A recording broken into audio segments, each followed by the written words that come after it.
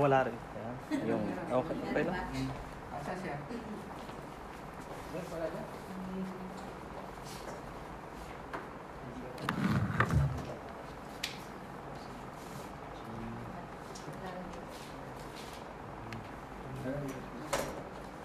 Essence of prayer. Essence of thanksgiving. Thank you. A blessed morning, brothers and sisters in Christ.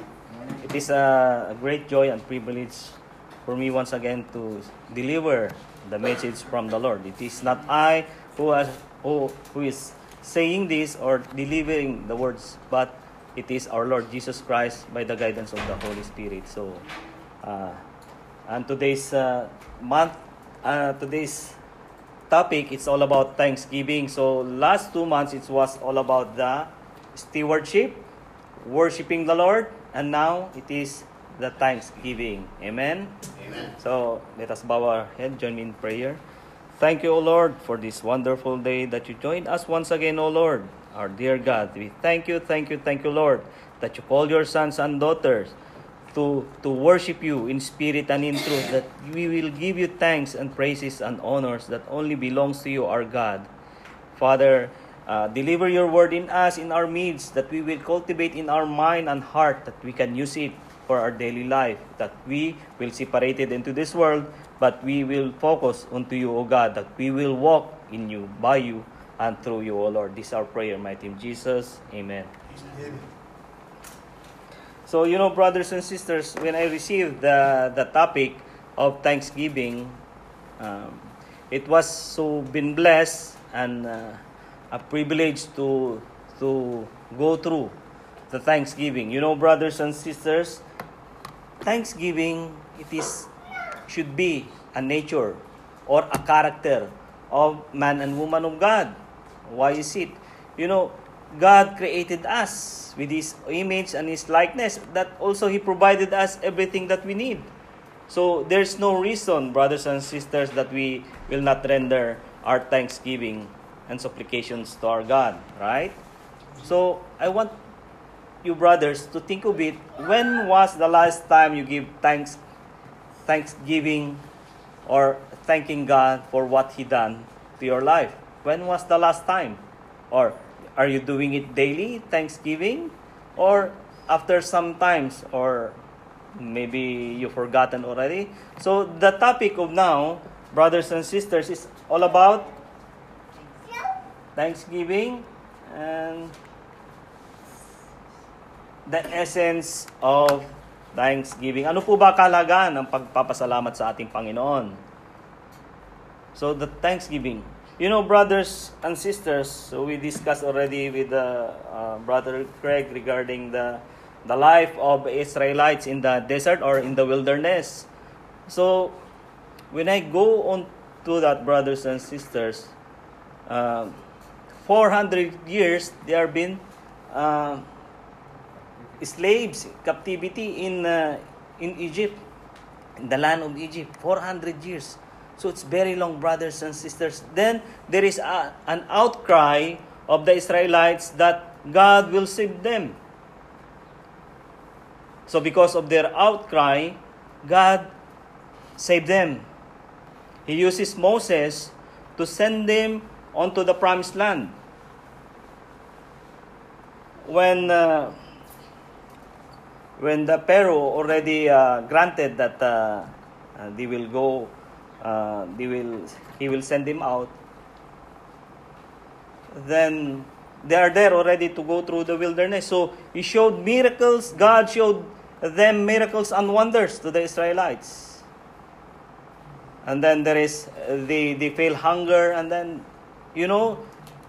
what is the character of the Israelites is they complain, as our brother also said a while ago, that they complain, they murmur against God. When God provided them water, then God provided them the manna, the food that came from heaven. Still, they are complaining. I never read in the Bible that they give thanks to the Lord. They witness the miracles and wonders of our loving God, and still they complain. And also God, when they are walking in the wilderness, He provided the pillar of cloud by day to guide them, and a pillar of fire by night to give them light. Still, they are complaining. And now, brothers and sisters, I will ask you, because God asked me this also, that in our life, in our daily life, do we give thanks full-heartedly? Or what we are receiving, we are still complaining?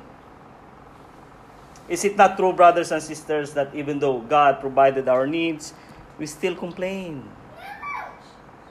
I'm telling you this because I experience it also. Not only you, but even to me. Sometimes I complain for what I have received from the Lord. So it is a shameful act, brothers and sisters, that we still complain. God provided the Israelites the pillar of cloud by night, and a pillar of cloud by day, and a pillar of fire by night to give them light. God is giving us our works to provide our needs. And then He protected our family. He provided our needs. Still, we are complaining. Now, brothers and sisters of Christ, the message of the Lord today is to cultivate us, is to manifested in our heart that we should give thanks, honor, and supplication every day to our living God, because He deserves so. He deserves so, brothers. He provides everything to us. He gave us life. He breathed on us so that we will have life. So, brothers and sisters, it is right to give thanksgiving every day to our living God. Amen? Amen. So, the essence of thanksgiving. So, these are the key scriptures, key passage and supporting verse that when you download into the website, you have already the summary of that we will discuss, the essence of thanksgiving. First, the key passage that we read while ago. In Luke chapter 17, verse 11 to 19 says, "On the way to Jerusalem," it is our Lord Jesus Christ, "passing along between Samaria and Galilee, and as He entered in a village, He was met by 10 lepers." Leprosy, they are in disease of leprosy, kitong sa Tagalog. "Who stood at a distance and lifted up their voices, saying, 'Jesus, Master, have mercy on us.' When He saw them, He said to them, 'Go and show yourselves to the priests.' And as they went, they were cleansed." See, they were being healed, cleansed from leprosy. "Then one of them, when he saw that he was healed, turned back, praising God with a loud voice, and he fell on his face at Jesus' feet, giving Him thanks." Possibly and truthfully, it is by his heart that when he was cleansed and healed, he go back immediately and to give praise and thanksgiving to our Lord. Now, he was a Samaritan. Remember, brothers and sisters, the people who are been chosen before, it was the Israelites, but this person, it is a Samaritan. Then Jesus answered, "Were not 10 cleansed? 10 ang aking pinagaling. Where are the 9? Nasaan ang 9? Was no one found return and give praise to God except this foreigner, except this Samaritan?" Meaning to say, these 9 are Jews, the Israelites. Was no one found to return and give praise to God except this foreigner? And He said to him, "Rise and go your way, your faith has made you well." Meaning to say, not only by He cleansed the leprosy, but also by faith he was cleansed, meaning spiritually he was being saved. Amen? So, now, brothers and sisters, we will study the essence of thanksgiving, the life of these 9 Jews, the character or the personality of the Jew, and also the character, what was being manifest to the Samaritan person. So, the personality or what was the manifestation? Kung ano ba ang nangyari doon sa 9 na Jew na hindi man lang nagpasalamat sa ating Panginoon. So, first is, possibly they are ungrateful. Hindi man lang sila nagpasalamat. Para bang binigyan ka na, parang wala lang, tumuli ka lang sa iyong mga ginawa. You just go away and then you don't remember anymore what was our Lord Jesus Christ into your life. Meaning to say, brothers, it also manifests in our life that what was done by our Lord Jesus Christ in the crucifixion, in the cross. A lot of people deny it. A lot of people don't have the in their heart what was done by our Lord Jesus Christ. So first is what was happening, or what the manifestation of the Jews in their heart. Ungrateful. In Numbers chapter 14, verse 26 to 29 says, "The Lord said to Moses and Aaron, how long will this wicked community grumble against me?" It is our Lord Jesus Christ asking already. They grumbled against me. They complained against me. I have heard the complaints of these grumbling Israelites. So tell them, as surely as I live, declares the Lord, I will do to you the very thing I heard to say. In this wilderness, your bodies will fall, every one of you, 20 years old or more, who was counted in the census, who has grumbled against me. Meaning to say, 20 years above, they will not go through the promised land. They will be died or dead in the wilderness. They cannot go through the promised land. Also, Moses did not go through in the promised land. He just seen already in the mountain, above mountain. He saw it, but he did not enter through it. Amen. So ungrateful.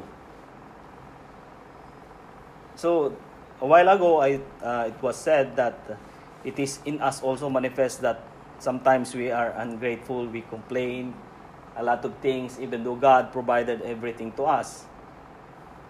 Amen. Meaning to say, brothers, what was happened to, it is possible what happened to the 9 Jews. They are ungrateful. Yes, Lord, you cleanse me because they are Israelites. You cleanse me, but I need to go through my life, through my living. What are my needs? So something like the Jews are being ungrateful that they went through living, but they never give thanks to the Lord. Amen. Amen. So they are ungrateful. The 9 Jews who are being healed are ungrateful. Second is, they have self-righteousness. Why?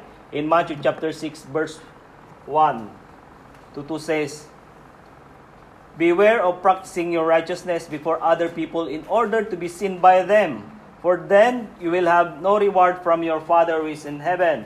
Thus when you give to the needy, sound no trumpet before you as the hypocrites do in the synagogues and in the streets, that they may be praised by others. Truly I say to you, they have received their reward." What was this manifestation or related to the Jews?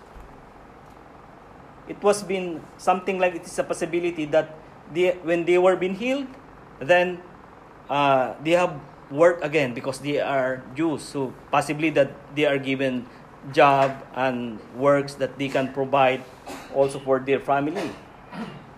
So possibly, brothers and sisters, that they showed that God healed me, and then because they are showing to the people, they have already the self-righteousness that I was being healed, and then, I was being healed. They are self-righteousness that something like, yes, we are just chosen people. We are Israelites. Then, when they are being blessed for work and for possibly money, so something like they are giving, they give to the needy, but they pronounce it to the people.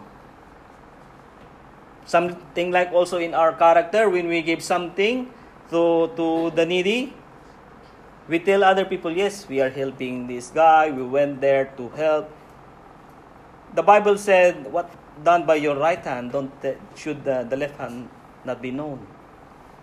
So, meaning to say, brothers and sisters, the application in our life that we should not be, something like mentioned here, that we should not be sound like a trumpet, that when we help other people, we should be do it in secret and with our heart. Amen? So they have the self-righteousness or self-centered, as they say. The self-centered. Lovers of money. It is a possibility, brothers and sisters, that the characters or the manifestation of the 9 Jews who did not return to give thanks to the Lord is they have focused already the wealth, the lovers of money. They don't they are not been reminded in their heart and mind that what the Lord done for them. In Luke chapter 16, verse 13 to 15 says, "No servant can serve two masters, for either he will hate the one and love the other, or he will be devoted to one and despise the other. You cannot serve God and money." The Pharisees who were lovers of money, Pharisees, they are well known to the Torah, the Pentateuch, who were lovers of money, heard all these things, and they ridiculed him. And he said to them, "You are those who justify yourselves before man, but God knows your heart, for what is exalted among men is abomination in the sight of God." Amen? So, they are already the manifestation of these 9 Jews that they did not return to give thanksgiving to the Lord is that they became the lovers of money. They focused their mind and heart into money. And the Bible said so, you cannot serve two masters. Either you serve God or you can serve money. Amen? So, these are the characters or the manifestation or the personality of the 9 Jews. They forgot already what was done by our Lord to them. So, the question is, have you forgotten, brothers and sisters in Christ, what was done to you by the Lord? Have you forgotten already? Or still, you have this mentality that you give thanks, praises, and supplication to the Lord every day? That's the question you will answer to you. And then, after cultivating in our heart, let us ask for repentance. And that time, we accept our mistakes, accept our sins, and then we can give thanksgiving to the Lord. Amen? Amen. So, the personality of the 9 Jews, what was the first one, brothers? Ungrateful. Second is self-righteousness. And then, third is the lovers of money. So, these are the manifestation of the 9 Jews that did not return to give thanksgiving to the Lord. And then, now, we will study regarding the personality of what was manifest onto the Samaritan. Ano po ba ang nangyari? O ano po ba ang naging manifesto sa buhay noong Samaritan? Amen? So what was the manifestation of the Samaritan? This is the word from the Lord that He gave us. "For my calling is to know Christ, that I am a child of God, for my citizenship is in heaven." So meaning to say, this is the manifestation for the life of the Samaritan. It is also, brothers and sisters, it is manifestation, each and every one of us who knows our Lord Jesus Christ. Amen? So in our life, for my calling, meaning to say we are all been called. That's why we are here, gathered as one. Amen? "For my calling is to know Christ, that I am the child of God." You are the child of God. We are the children of God. For our citizenship is in heaven. This world, it is not our citizenship. We are bound. We are go through. Our house, our mansion, it is in heaven. So we will, it was been underlined or separated, each and every item there, that it is manifested unto us. First is, "For my calling." Never mind the grammar and etc. We will focus on to what the essence of the thanksgiving given to us by the Lord. For my calling, meaning to say each and every one of us has been called. In Romans chapter 8, verse 28 to 29, "And we know that all things work together for good to them that love God, to them who are the called according to His purpose, for whom He did foreknow, He also did predestine to the conform to the image of His Son, that He might be the firstborn among brethren." What was one wonderful, brothers and sisters, that we are being called according to His purpose. What is purpose? That we also, our Lord Jesus Christ, it is the firstborn, and also us being born again. Amen? So, we are being called according to His purpose. And as brothers and sisters, that we are being called, being His sons and daughters. Something like Pastor James are being called to minister. Brother Craig, Brother Rod, me, and all of us are being called. There will come a time, brothers and sisters, and also Brother Levi here, I'm telling him that be a pastor when you get old. So, this is our calling, brothers and sisters, right? That it is the pleasure and privilege to serve our living God. Amen? So, for my calling, this is for you, brothers and sisters. Second is to know Christ. First is to know Christ. Philippians chapter 3 verse 9 to 10.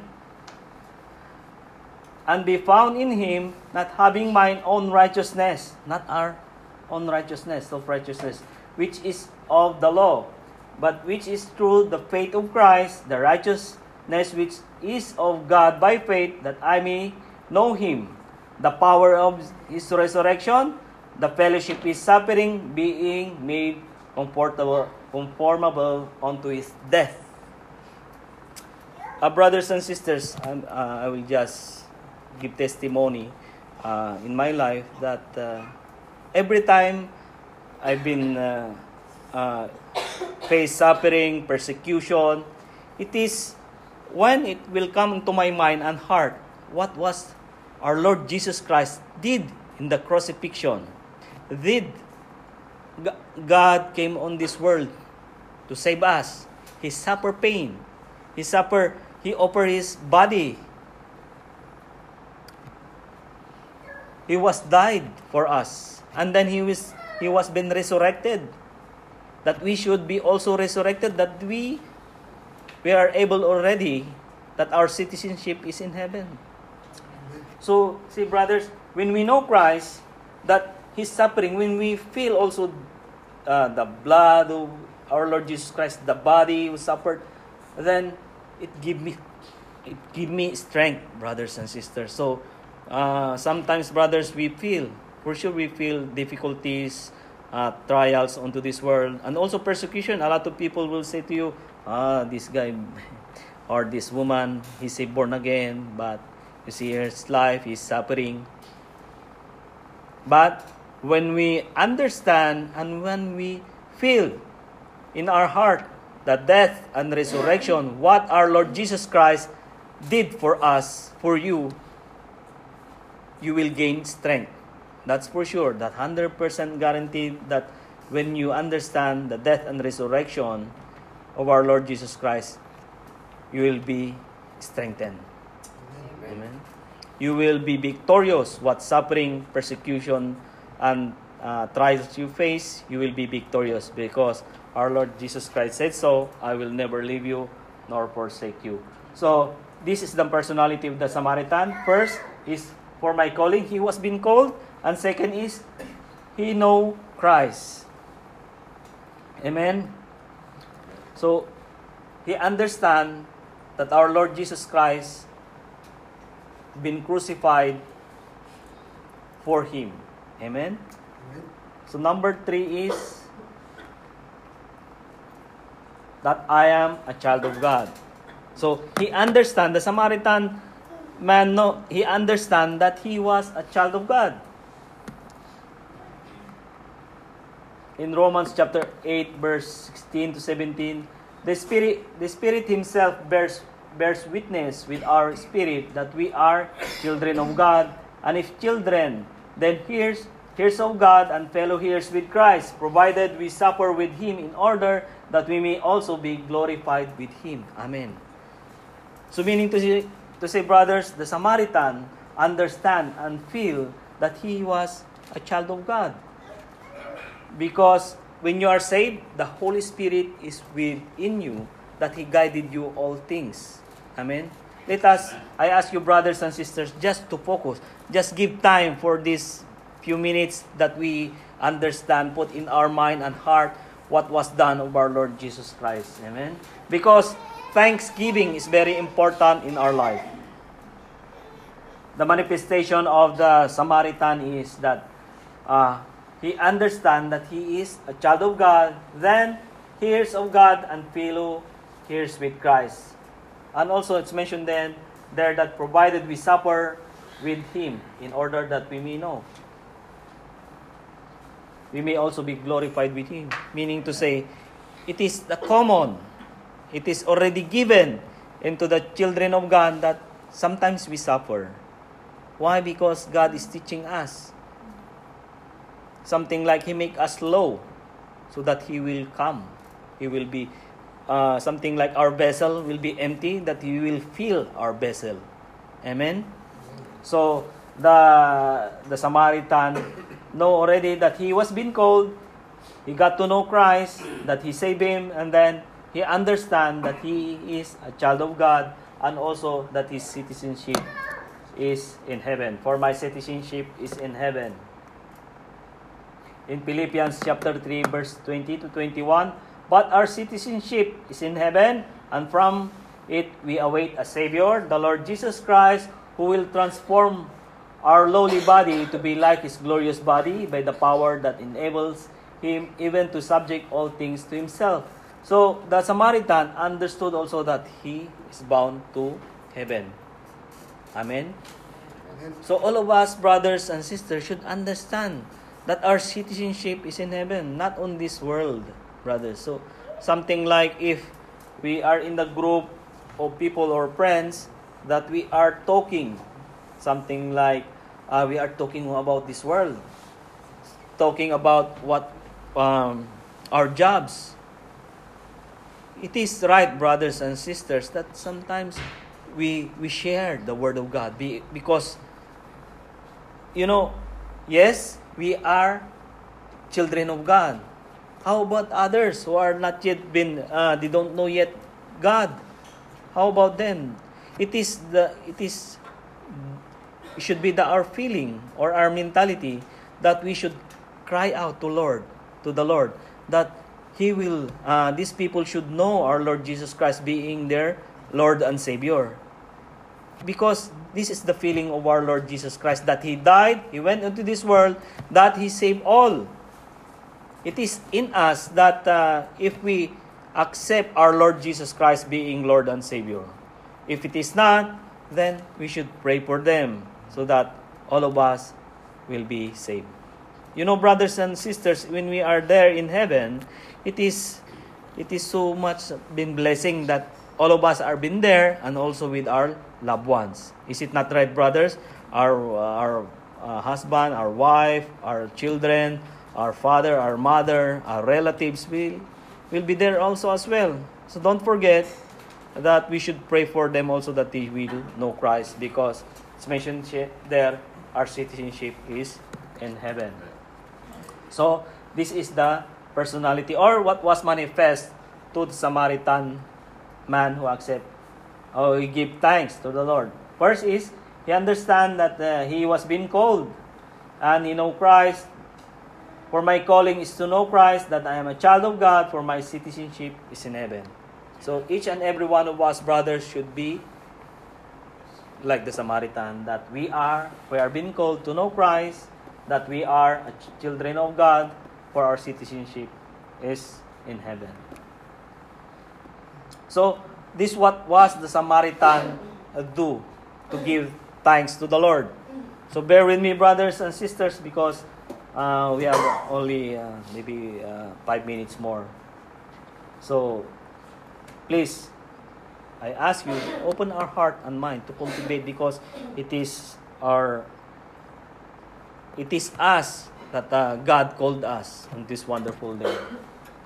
So what was the Samaritan did for Thanksgiving? He knelt and praised God and gave thanks. But on his life, on his journey, what he should do? First is honoring the Lord. Do you honor the Lord? Do we honor the Lord? Amen. Proverbs chapter 3, verse 9. Honor the Lord with your wealth and with the first fruit of your produce. Meaning to say, brothers and sisters, we should honor the Lord with our wealth. kayamanan natin. And with our first fruit, we render what should be needed to be rendered unto the church. Why, brothers and sisters? This is something like we are part of the Great Commission of our Lord Jesus Christ to preach the gospel unto the nation, what will be provided unto the church, that we are gathered here. You know, brothers and sisters, being generous. I remember when I'm in the Philippines, when I went for vacation, when I have still a small salary at that time, that I used to go to outside the place, buying some food, and then I prayed, I'm looking someone who is in need. So at the time, brothers and sisters, when I'm practicing this, when I came back to Qatar, and then something like, it is sure that I was been prosper. My finances has been doubled, and it was been at that years it's been prosperity. But the sin that I committed is I forget already that practice. When I go vacation, I did not do it. I did not went outside to give to the needy. I'm focusing onto myself. I buy a lot of things. I forgot already. And then there comes a time now that even though you have a good salary, still not enough. Still not enough. So, brothers and sisters, so we should honor our wealth and first fruit of all our procedure, honoring the Lord. Amen? Amen. Something like in Malachi chapter 3, verse 8 to 10, it says there that, test me. I know, brothers and sisters, that when we try to do, to honor the Lord with your wealth and your first fruit, and that for sure, He will provide all things you need. Honoring the Lord. Meaning to say that Samaritan practice manifest to him that he honor the Lord. Second is, how about in times of abundance? In 2 Corinthians chapter 9, verse 8 to 9, and God is able to bless you abundantly. That's why if you honor the Lord, He will bless you abundantly. So that in all things, at all times, having all that you need, you will abound in every good work. As it is written, they have freely scattered their gifts to the poor. Their righteousness endures forever. You see, brothers, when you honor the Lord, you give to the needy. It's mentioned here, when they are freely scattered, meaning to say they went outside, helping to the poor, helping to the needy. They freely scattered their gifts to the poor. They went outside. I will ask you, brothers, when was the last time you give to the poor, or you reach out to the poor? May possible, I think it was 7 years or 8 years ago that I went to practice this going outside and to give to the poor. How about you? How many years? Or how many months? How many days? So these are the questions that we should feel and understand what the Bible said. You see, brothers, the Samaritan probably possibility that he did, honoring the Lord. When he honored the Lord, he was blessed abundantly. And then, when he is blessed abundantly, he still go outside and give to the poor. Amen? Can we do that also, brothers and sisters? Third is contentment on what he has. Possibility that when sometimes he doesn't have anything, he still give thanks to the Lord. He's been content with what he has.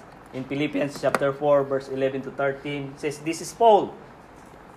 Not that I speak in respect of want, for I have learned is whatsoever state I am, where therewith to be content." He is content with what he has. "I know how to be a beast, and I know how to be abound. To abound everywhere, and in all things I am instructed both to be full and to be hungry, both to abound and to suffer need. I can do all things through Christ which strengthen me." Meaning to say, even though sometimes he doesn't have, Paul, when in his ministry, something like if he don't have, he learned already. He accept what if he has, If he don't have, he give thanks to the Lord. This is what Samaritan possibly giving thanksgiving to the Lord. We should not complain, brothers and sisters. We should content what he has because God knows what our needs. He provides everything what we need. Amen? So, possibility that the Samaritan is content of what he has. So, each and every one of us should content of what we have. Don't complain because God hates complaining man and woman. Amen. It is not only you alone that you are complaining. It is me also that I complain. But this is the manifestation, or this is the word of God, that we should give thanksgiving or what we have that the Lord give us. Amen?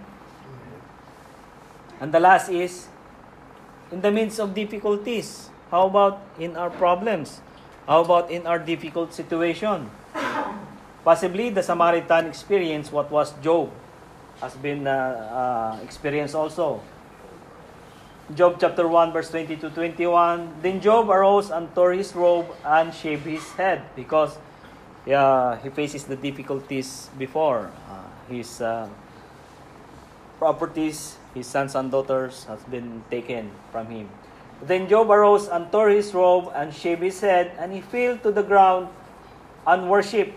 He said, "Naked I came from my mother's womb, and naked I shall return there. The Lord gives, and the Lord has taken away. Blessed be the name of the Lord."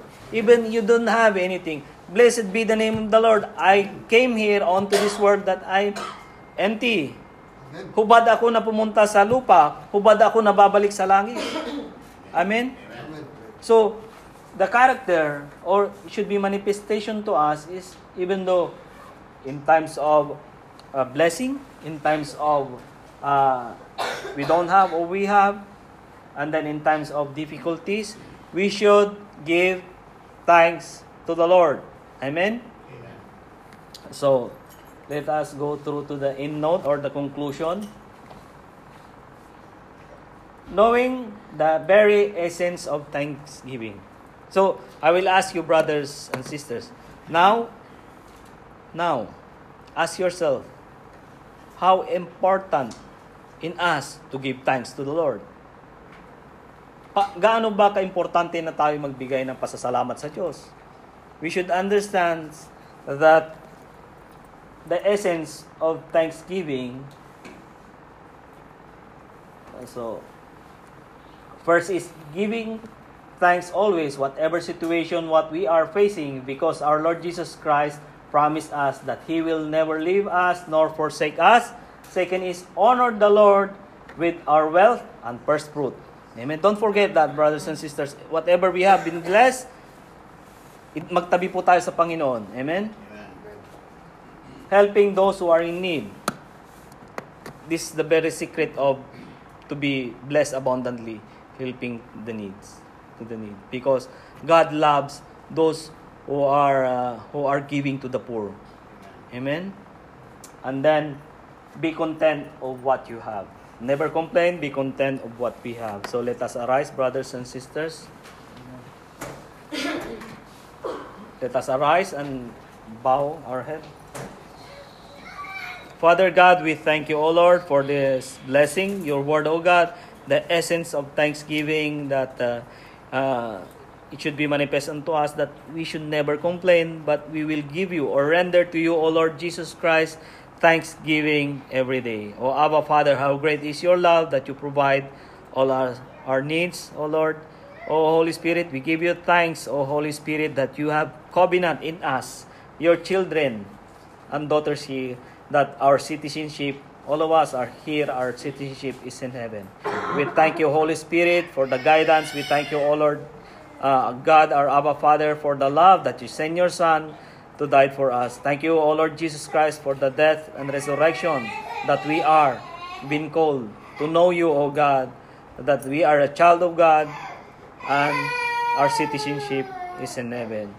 Let this word, O God, manifest in our mind and heart, that we will use it daily in our life, O Lord. We give you thanks, we give you honor. We bring back all the glory and honor, supplication only belongs to you, our Lord. This is our prayer in Jesus' name. Amen.